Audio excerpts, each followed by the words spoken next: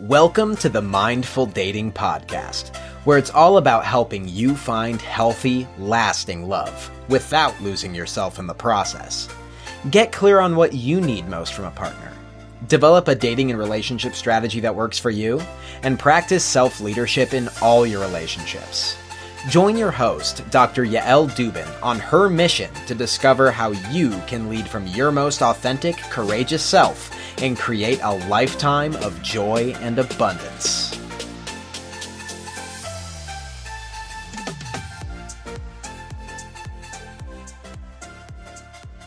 Hello, everyone. I am so excited to talk with you today about this topic of alone time. And I'm really excited to talk to you about it because I love my own company so much. Everyone should love their own company this much.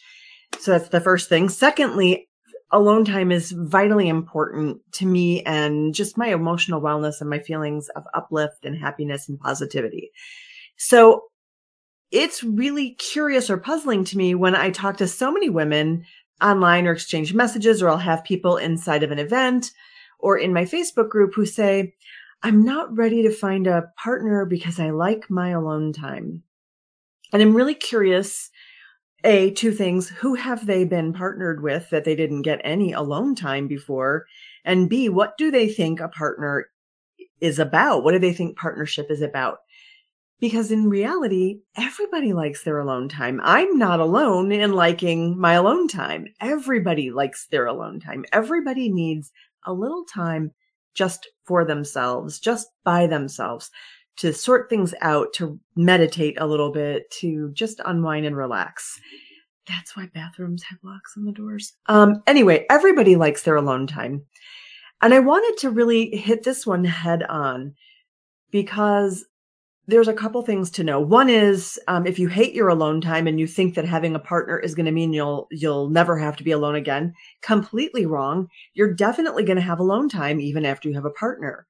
If you're fearing getting into a partnership because you're afraid that you're going to have to give up time by yourself or time to yourself, again, completely wrong. You're going to have time by yourself and to yourself. And so how do you get this alone time? How do you cope with the alone time that you get that you don't want? And how do you create a partnership going into it head on saying, I need a lot of time to myself? So that you're right off the bat setting boundaries and structures with a potential partner that let them know that you like solitude, that solitude is important to you.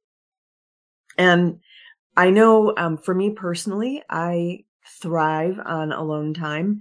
My kids, I was really lucky when I had my daughter. She was a good sleeper, so I could wake up a little bit early and get some time to myself. My son, less good. My second born, up like with the crows, like up at dawn, first photon of light over the horizon, that kid's up. Not that much different today at the age of 28. And I started waking up early in the morning so that I could have a cup of coffee by myself, do a little bit of reflection, do my meditating, my prayer, whatever it is I want to do, my journaling, all my morning self-care nurture stuff. And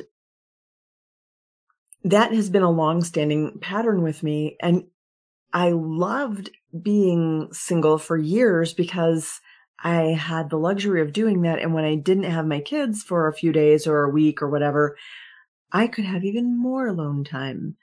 After my kids were grown and moved out on their own, I lived all by myself and I luxuriated in time to myself. Absolutely loved it. So when I got into this relationship with Matt, I told him going in, I'm kind of an introvert and I need my own company. I need my own time. So even today, I continue my pattern. He sleeps late. That's actually perfect for me because then I get my time alone in the morning while he's still sleeping. And, as it turns out, time alone comes up in other ways for other couples. So it comes up for me in a couple of ways. One is I work from home. Matt goes to the office. So I'm alone a lot during the day while he's at work. Another way that it comes up is there are certain things that we do that are a little bit separate. Like I take care of chickens and he takes care of bees. So we do that a little bit independently. Third, we both have kids. We both have our own children. So we have time that we have like one-on-one time with them. Third, Sometimes we travel separately, not that often, but it does happen. We have other family members. And last, not least, sometimes we just ask for time alone. We just say, hey, I just kind of feel like doing my own thing today. So I'm just going to peace out. You do you. But that's us. And I want to tell you that it's not only us. I work with a lot of people, both inside my mindful dating intensive and also in couples coaching, also women that I coach who are working with me on relationship issues who find that they have no shortage of alone time, even in the context of a relationship. And in fact, it's super important that you learn to love your alone time. If you don't love your alone time, that's a really important sign of a little inner work to be done, because you're still going to have alone time even when you have a partner. And sometimes it's going to happen at times that you don't want it to happen. I have one client, for example, that I work with them on couples coaching issues, and one partner works out of town, so is gone a lot for work-related purposes.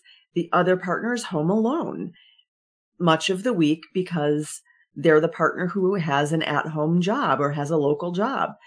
They have to navigate having a lot more alone time than they really thought they would have as a married couple. And you might find yourself in that situation too, where it turns out you find a wonderful person who's a great partner and there's so much about them that you love and you're really invested in creating a beautiful life together and an extraordinary relationship and everything's great. But for some period of time, one of you has to do more traveling than the other and you're separated for those reasons. You may have an ill or injured family member, like a mom who lives 2,000 miles away that you have to go take care of due to a medical emergency or something like that. And you can't travel together because of work issues or whatever the situation is. So you're still going to have alone time. You're still going to have to be able to navigate stressful situations on your own 2 feet. Having a partner doesn't take that away. So when I'm listening to women say, oh, I don't want to have a partner because I like my time alone, I think, who doesn't like their time alone? Everybody likes their time alone, don't they? And third, I also really think it needs to be said, if you're someone who wants a partner because you think you're never going to have time alone, learning to soak in and revel in your own company is going to be really important to you because you're still going to have that time alone. So first things first, I did cover a little bit what you do if you love alone time when you're in the process of creating a partnership is you talk to people about that early on in the relationship and the first couple of dates about how you just kind of like your time alone. You're an independent person. You need your own company. This is how you navigate it. And you ask them, how do they do with their time alone? So that you know that this person can function without you and they're not going to be needy and sort of suck the life right out of you. But what if you're the kind of person who hates your alone time? What if you hate it and you've been looking for a partner because you think you're never going to have that again?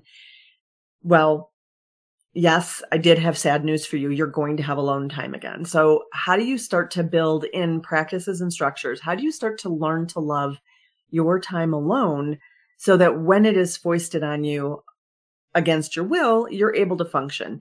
How do you learn to support yourself and all of your tender, vulnerable parts during a stressful time in your life when you may have a partner who's out of town for something, or when you have to travel out of town and your partner can't join you? Say you have I don't know, I worked with a client whose mom had a stroke. They had to fly to be with their mom, but their partner couldn't come. How do you navigate that if you're the one who has to travel?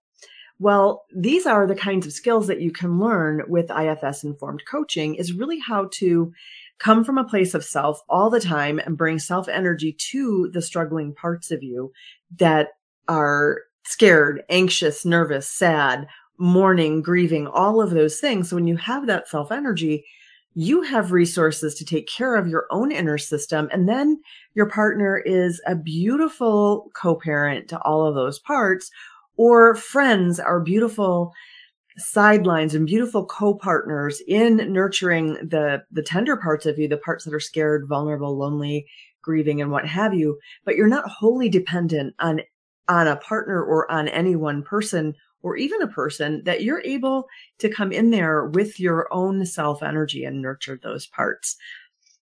So again, if you love your time alone, you can sort of set expectations in the beginning going into a relationship. And if you hate it, there are skills you can learn. And I teach these skills inside of my mindful dating program that will help you learn to take care of yourself during those times when you're more alone than you'd like to be.